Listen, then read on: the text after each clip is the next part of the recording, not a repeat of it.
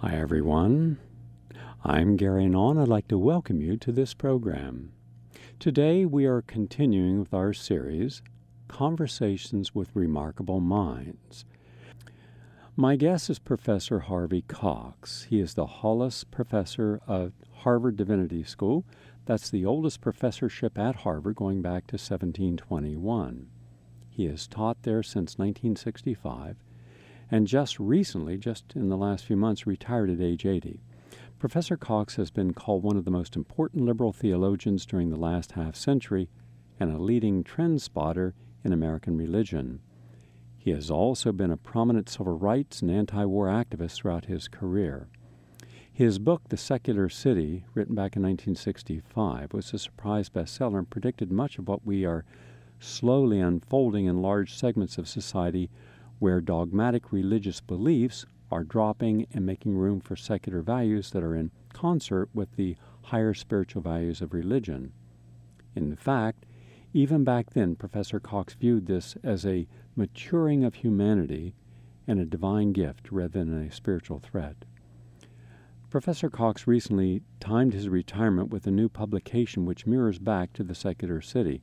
This book, The Future of Faith, The Rise and Fall of Beliefs in the Coming Age of Spirit, offers a new starting point to what has been happening in the past and where the current religious trends seem to be pointing in the future. Now, just a few thoughts, and we're going to go to this individual who is standing by. He has always been at the forefront of what is known as the interfaith movement, the dialogue between the faiths to agree on where they are similar rather than how they differ. And although being religious, he views spirituality, although he would distinguish this from its common New Age usage, as compatible with secularism. In fact, he strongly favors the collapse of dogma to make way for a spiritual culture that focuses on higher values of civil justice, environmental sensibility, right livelihood, kindness, compassion, and all of the similar things Rabbi Abraham Lerner lists earlier in this week, and I believe that the two know each other. One of the main things my guest has focused on throughout the decades has been observing trends in religion and commenting about what they might be leading to in the future. Now, let's go over and say hello to Professor Harvey Cox. Nice to have you with us today, sir. Well, thanks for having me. Appreciate it. First, just a few overview questions. And in the context of this program, I like to give rather broad-based questions and then sit quietly so that you have a chance to really lay out in proper context your thoughts. As the UN has been meeting, and as we've heard from people around the world, there has been very little real spiritual thought of how nations and people can unify into common positive work. Instead, there has been, well, you did this, and therefore we're going to do that. You're in denial of this, so we're going to do that. A lot of this political one-upmanship, and that I feel is very counterproductive on everyone's part. If you were to give a talk today to every one of the world's leaders, what would you share with them that would give them a moment to pause, specifically on this issue, the Israeli-Arab conflict, the Palestinian conflict, the conflict in Afghanistan, the conflict in Pakistan, the conflict in Iraq? Let's begin with those. Begin with those.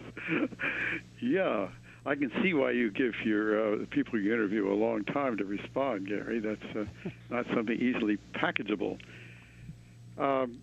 I think one of the things I'd want to say to the leaders is that the people are ahead of them. I really think the leaders now have to catch up with the changing popular sentiments among and between especially religiously and spiritually committed people who are moving into a whole new phase in which the traditional barriers between and among religions are now being viewed more and more as porous, as and a lot of borrowing is going on. And we live in a time in which there's probably more intercommunication among the various religious groups and traditions than any time in the past. Now, admittedly, there are pockets here and there in which the interaction is negative, destructive, intense, but I think they get a lot of attention. They're noisy and destructive, but the sweeping seismic current around the world is something quite different. That's one of the things I discuss in my new book, The Future of Faith, is that it's what I call, some people have referred to as the collage mentality. What has often happened at the level of theologies, where one thinker, or a Jewish or Muslim or Christian thinker, borrowed categories or ideas from others, has now become more or less democratized. So you have the individual who maybe goes to church on Sunday morning, goes to his yoga class in the evening, comes back and picks up a book by Thich Nhat Hanh or the Dalai Lama at his bedside table, or maybe reads some Rumi, and this utilization, or this mining of the different religious traditions into one's own personal collage is a good word for it, I think, is happening on a very widespread scale.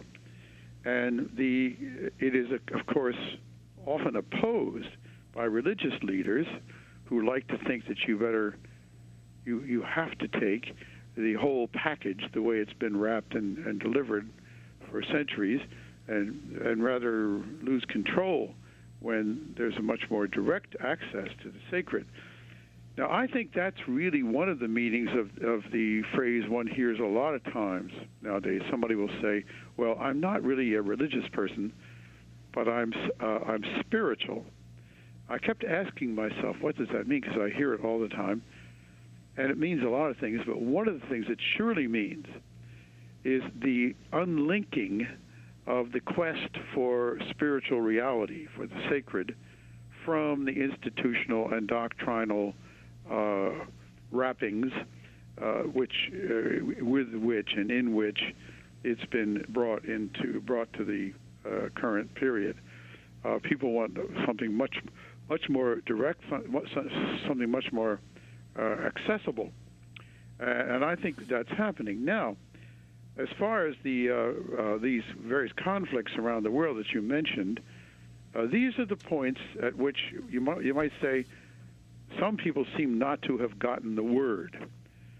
Think about the Palestinian-Israeli situation, which every poll shows that both Palestinians and Israelis are ready to make a large range of compromises in order to have a peaceful solution, a two-state solution. They may differ on what the details will be, but what we lack there, tragically, is real imaginative and bold leadership at the spiritual and especially the political level, willingness to move ahead and actually do it. The same is true in the relations among between Islamic and Christians, and even within the Islamic world. The people who are willing to kill for the faith and not just die for it are, of course, the ones who make headlines. And it doesn't take very many of them to make a lot of noise and to be very destructive and very dangerous. There's no doubt about it. But I think their star is setting. And something much more important and much more sweeping is going on among and between religious traditions that will eventually make a dent, one hopes, on the political leadership if they are not just don't give a tin ear to all of this. One word then more about Afghanistan. We're all rightly concerned about Afghanistan and the possibility of our being mired once again as Americans there. One has to remember that the Islamic radical Islamic movements in Afghanistan really began after the Soviet invasion in, I think it was 1977, 78, when the United States quickly moved to arm and train, recruit, fund, not just Afghans, but Arabs who would come in from other parts of the world to defend Afghanistan. And right away, we Americans suggested to these folks that this should be viewed as a holy war, a jihad. We called them mujahideen. Now, the word jihad is embedded in that word mujahideen. Some people have seen the movie called Charlie Wilson's War, where he campaigned to have ground-to-air rockets sent over there. They used them very effectively, and they not only used the rockets, they applied the ideology of jihad to ridding their country of the Russians.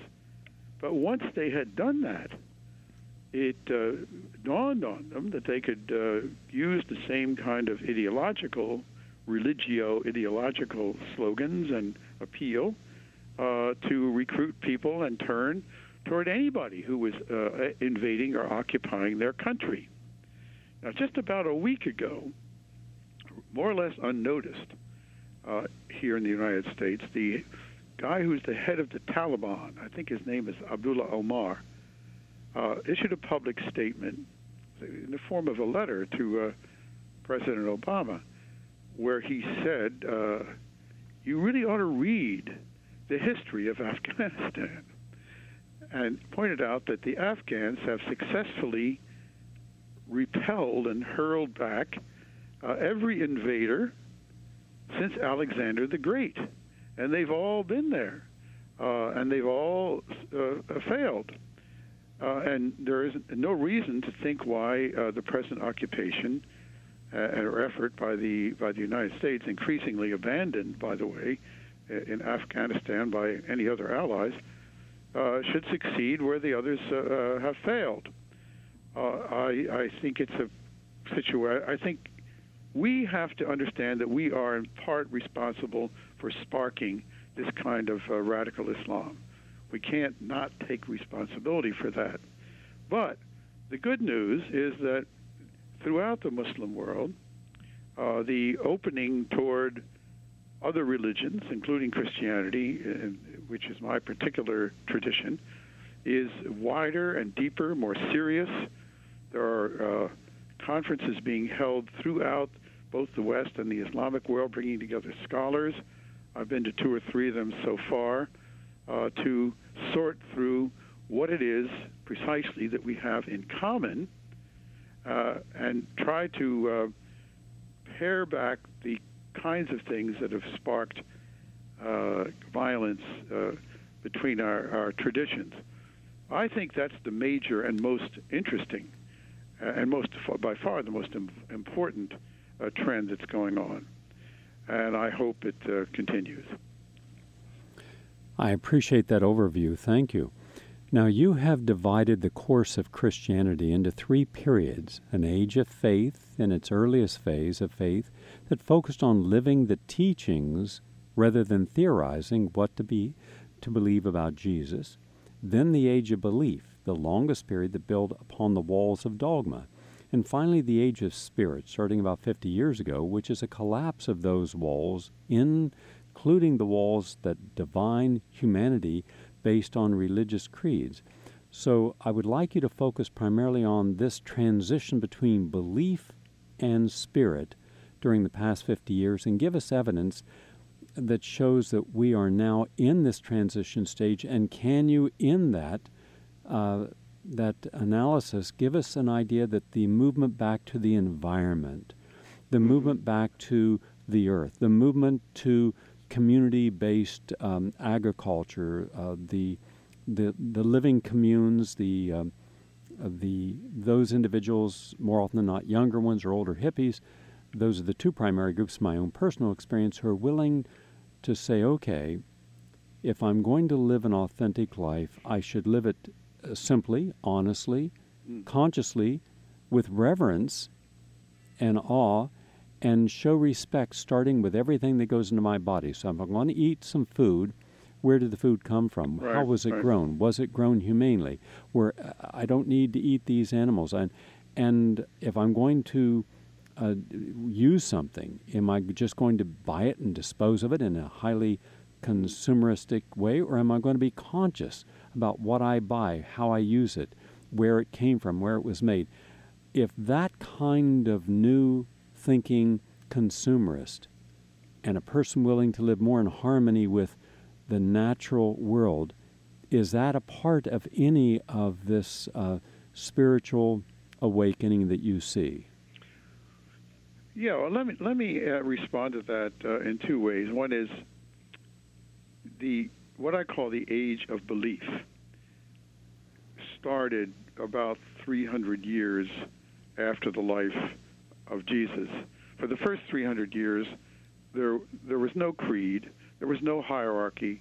There was a vast variety of different expressions of Christianity, mainly concerned with following Jesus, being loyal to him, calling him Kyrios, calling him Lord, which meant he was their ultimate authority and not the emperor or something. That's why they got in so much trouble with the Roman Empire. But Christianity thrived and grew in all of the cultures of the Mediterranean period, east and west, back into Syria and Egypt, and west and north.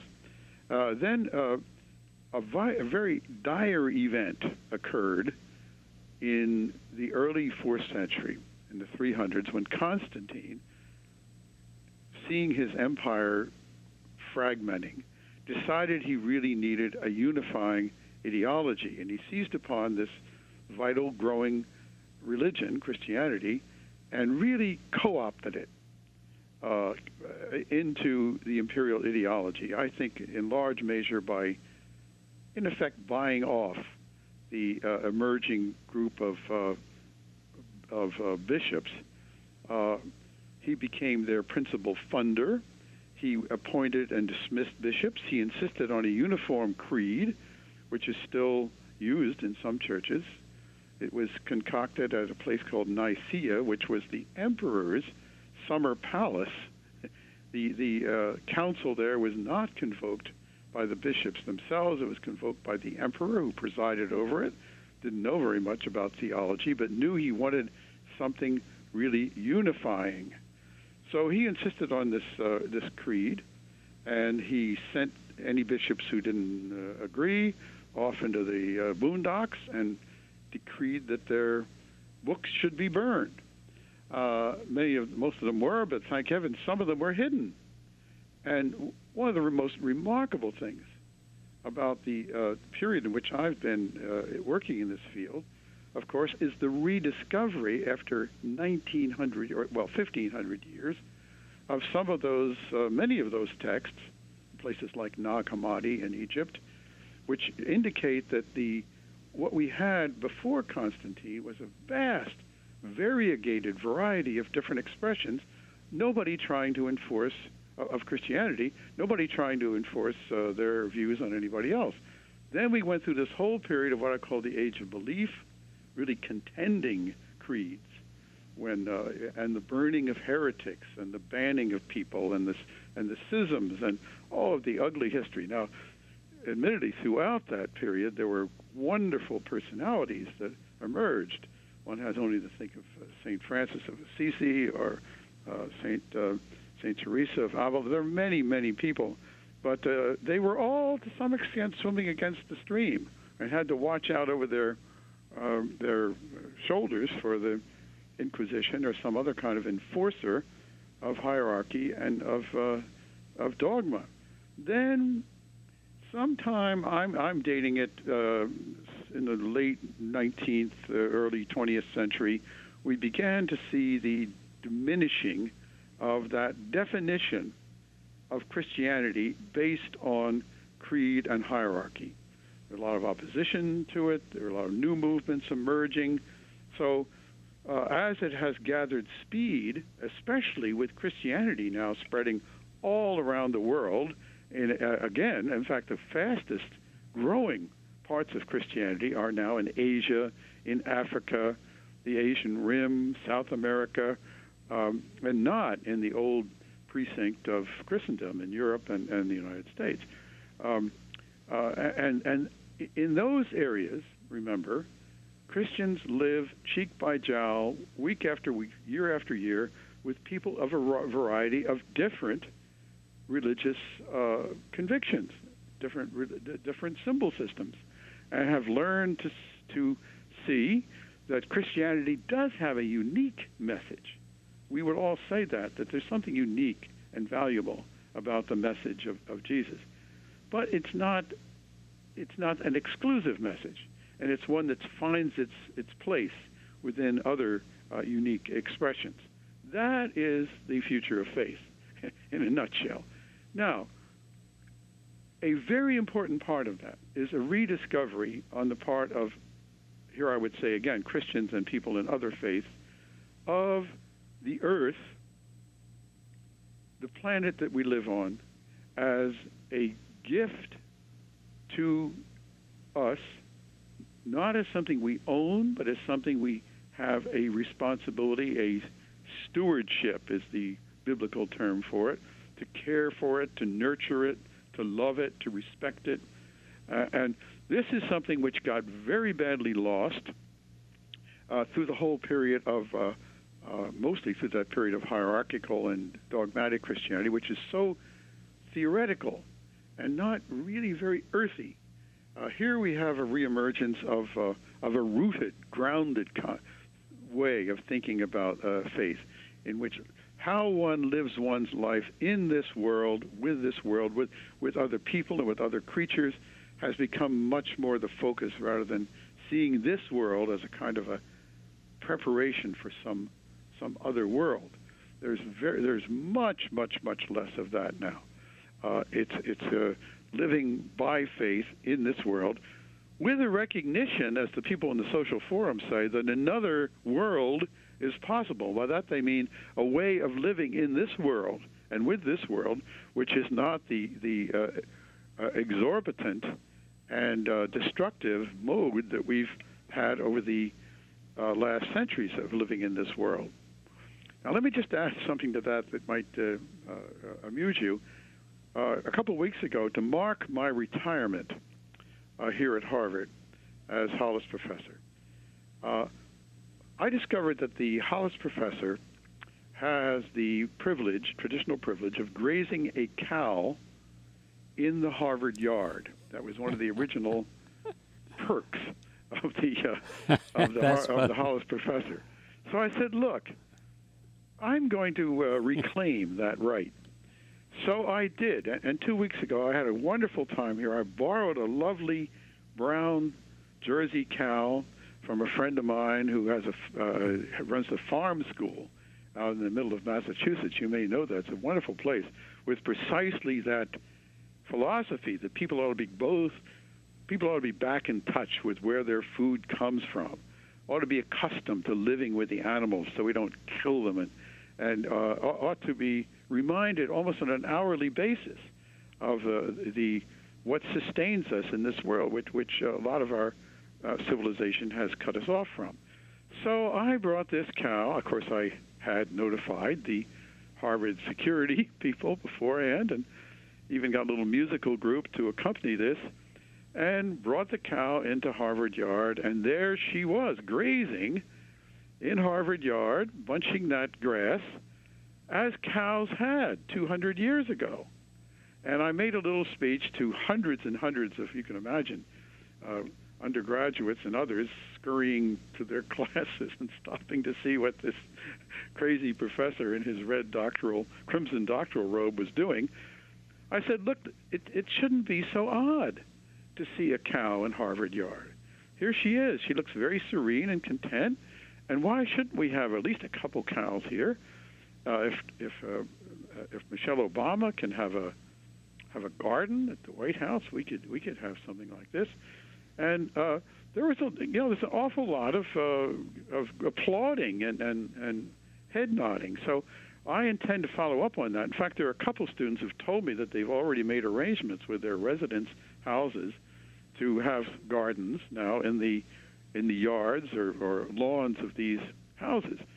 It reminds you of many things. It reminds you that we do rely on the soil and the earth for our food, and it also ought to remind students who are preparing for leadership in large institutions that there are just lots of people in the world who aren't getting that food, and they aren't getting it in part because we've fallen into the habit of eating food that comes from so far away that it's burning up the resources and of the planet. We already have now a farmer's market right in the middle of Harvard, right off Harvard Square, or off the Harvard Yard, and students are buying food there and taking it back. There ought to be a lot more of that. So I think this is all of a it's all one picture. I think, Gary. I think it's a cosmic size trend, which is picking up just a lot of people and a lot of people in different religious traditions, and some that don't particularly claim any one. I appreciate that. Thank you. Something that I recall from my childhood. Every meal began with saying grace. Mm-hmm. And I was always struck by the sense of authenticity when that grace was said, because each meal, someone else had to say it. Mm-hmm. And then we would go out to the country, and there I had an aunt that raised virtually all of the extended family on her farm, especially during the Great Depression. My mom and dad had to work there. And when she served food, the grace was always about giving thanks for where this food came from, mm-hmm. and being very specific. And how people ate, they tend to eat slower. Mm-hmm. There was no gluttony. And virtually everything that I saw, every time I went out there, she had raised on her farm. She was also a vegetarian. Mm-hmm. She had chickens, they had eggs, but she mainly used the chickens to get rid of the insects. And when I asked her once later, when I was older, why she kept her farm the way it was, because it was the only one like it. She did everything. She had beehives and orchards, and she had grains and beans and legumes and nuts and fruit, and she dried stuff. I remember as a kid helping her dry apples. She'd cut the apples up and put them in thin strips, and we would lay them on this kind of cheesecloth and put another piece on it, and 3 days later in the sun, it was dried, and she put them in a keg. Mm-hmm. She had at least 100 different things going on. She said there was a time when people would come around and they would say, if you want to have a more profitable farm, buy this wheat or buy this corn, and we'll give you a guaranteed amount on the harvest. And she thought for a moment, she said, well, that sounds pretty good and pretty easy, but what happens all winter? What am I going to eat? And she says, now I can go into a cheese barn and I have all kinds of cheese. I got vegetables and ciders.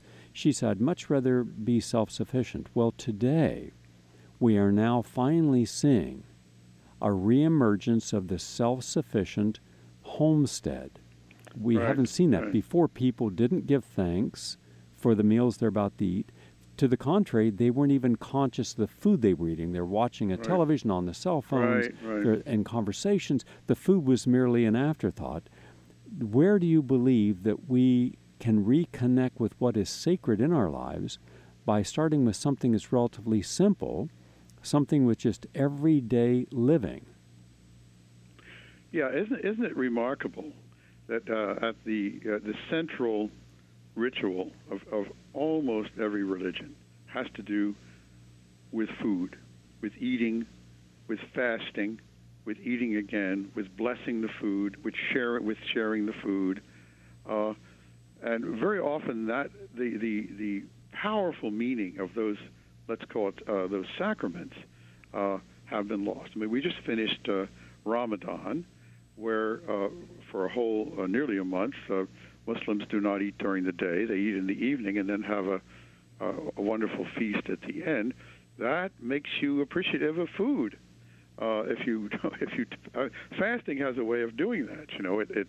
And I couldn't agree more that the fast food, watch the television while you eat business has enormously desensitized us, but also being away from where that food comes from.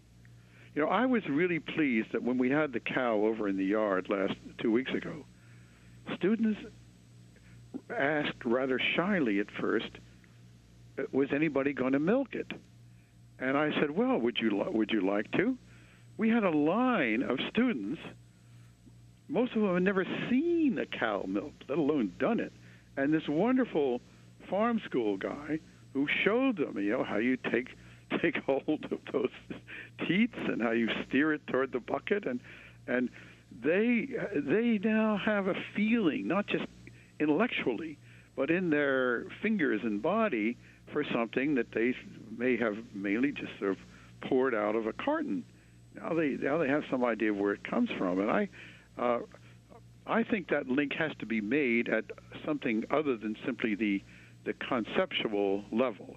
That's why I'm a pretty serious advocate for having a very serious one for having. I want to see corn and radishes and fruit trees growing here and animals here, and I may not get it all, but I'm going to get some of it. And Harvard will look different if enough students and faculty get behind this, and the mentality that it produces will be different. Thinking about your grace for a moment, our family still says grace. We don't give that up. They know that we're going to do that, and we say it. I always ask them when we have a huge family gathering, think about something you're really thankful for. And the traditional one is bless this food to the use of our bodies, but that always ends, and make us ever mindful of the needs of others. That's the traditional grace prayer before eating food. Now, it may become a little rote or just ritualized, but you can't say that all the time and not occasionally think of the needs of others. But when it's completely desacralized, de-ritualized, and it just becomes something you open up and pour and eat while you're thinking about something else, maybe maybe even so many people eat alone now. That it's not a communal event, and and something very, very important has been lost in that way. I still believe I say grace even when I eat alone, which is most of the time. I believe that we should never for a second in our lives abrogate the gifts of life and the fact that we have food in that moment, when you especially think of all the people who do not. Right. And then how could you possibly gluttonize when you realize there are people who have no food that meal? In the United States, there are 40 million who are now officially hungry each day. They're not getting adequate nutrition. I only have two more questions for you. That's in the United States of America, 40 million. Yeah, that's in the United States. That's the latest statistics as of Tuesday of this week. 40 million Americans are now, 12 million of those are children who are not getting enough to eat each day. So I believe that we should be more conscientious of where food comes from, because we have the resources. We have both the human resources of intellect and will. We have the environmental resources. We're just not combining the two to see that this gets done, and I believe that we must show by example. I'm going to be purchasing a farm this year to use as a homestead, a teaching homestead, so people from all over the United States can come and learn how to create homesteads, to go back to the earlier part of our history where every home was a homestead and where people did honor the earth. In any case, my last two questions. Recently, I was in Colorado on a public television station, and of all things, I was introducing a new documentary I did called Overcoming the Dark Side, and then another one called Embracing Our Soul, which was very well received. And I passed this gigantic church, And the driver says, "Oh, there's one of the busiest places here." And I said, "Well, tell me about it." I hadn't seen it before. He said, "Well, it's one of these big televangel places. They get over 10,000 people." And I said, "Have you gone there?" "Oh, yeah, I've gone there." "What's it about?" And once he explained from his perspective what it was about, I started thinking the one down in Dallas, the one in Atlanta, the one in Washington. I've seen these and been to some of them because I was interested in what it is. And it's more like bread and circus for those who are using religion and the dogma of religion and the spectacle of that as a way of solidifying their faith. There's nothing subtle about it. I mean, these people are more flashy than Reverend Ike here in New York, and I knew Reverend Ike. Very, the gigantic screens and hundreds of millions of dollars.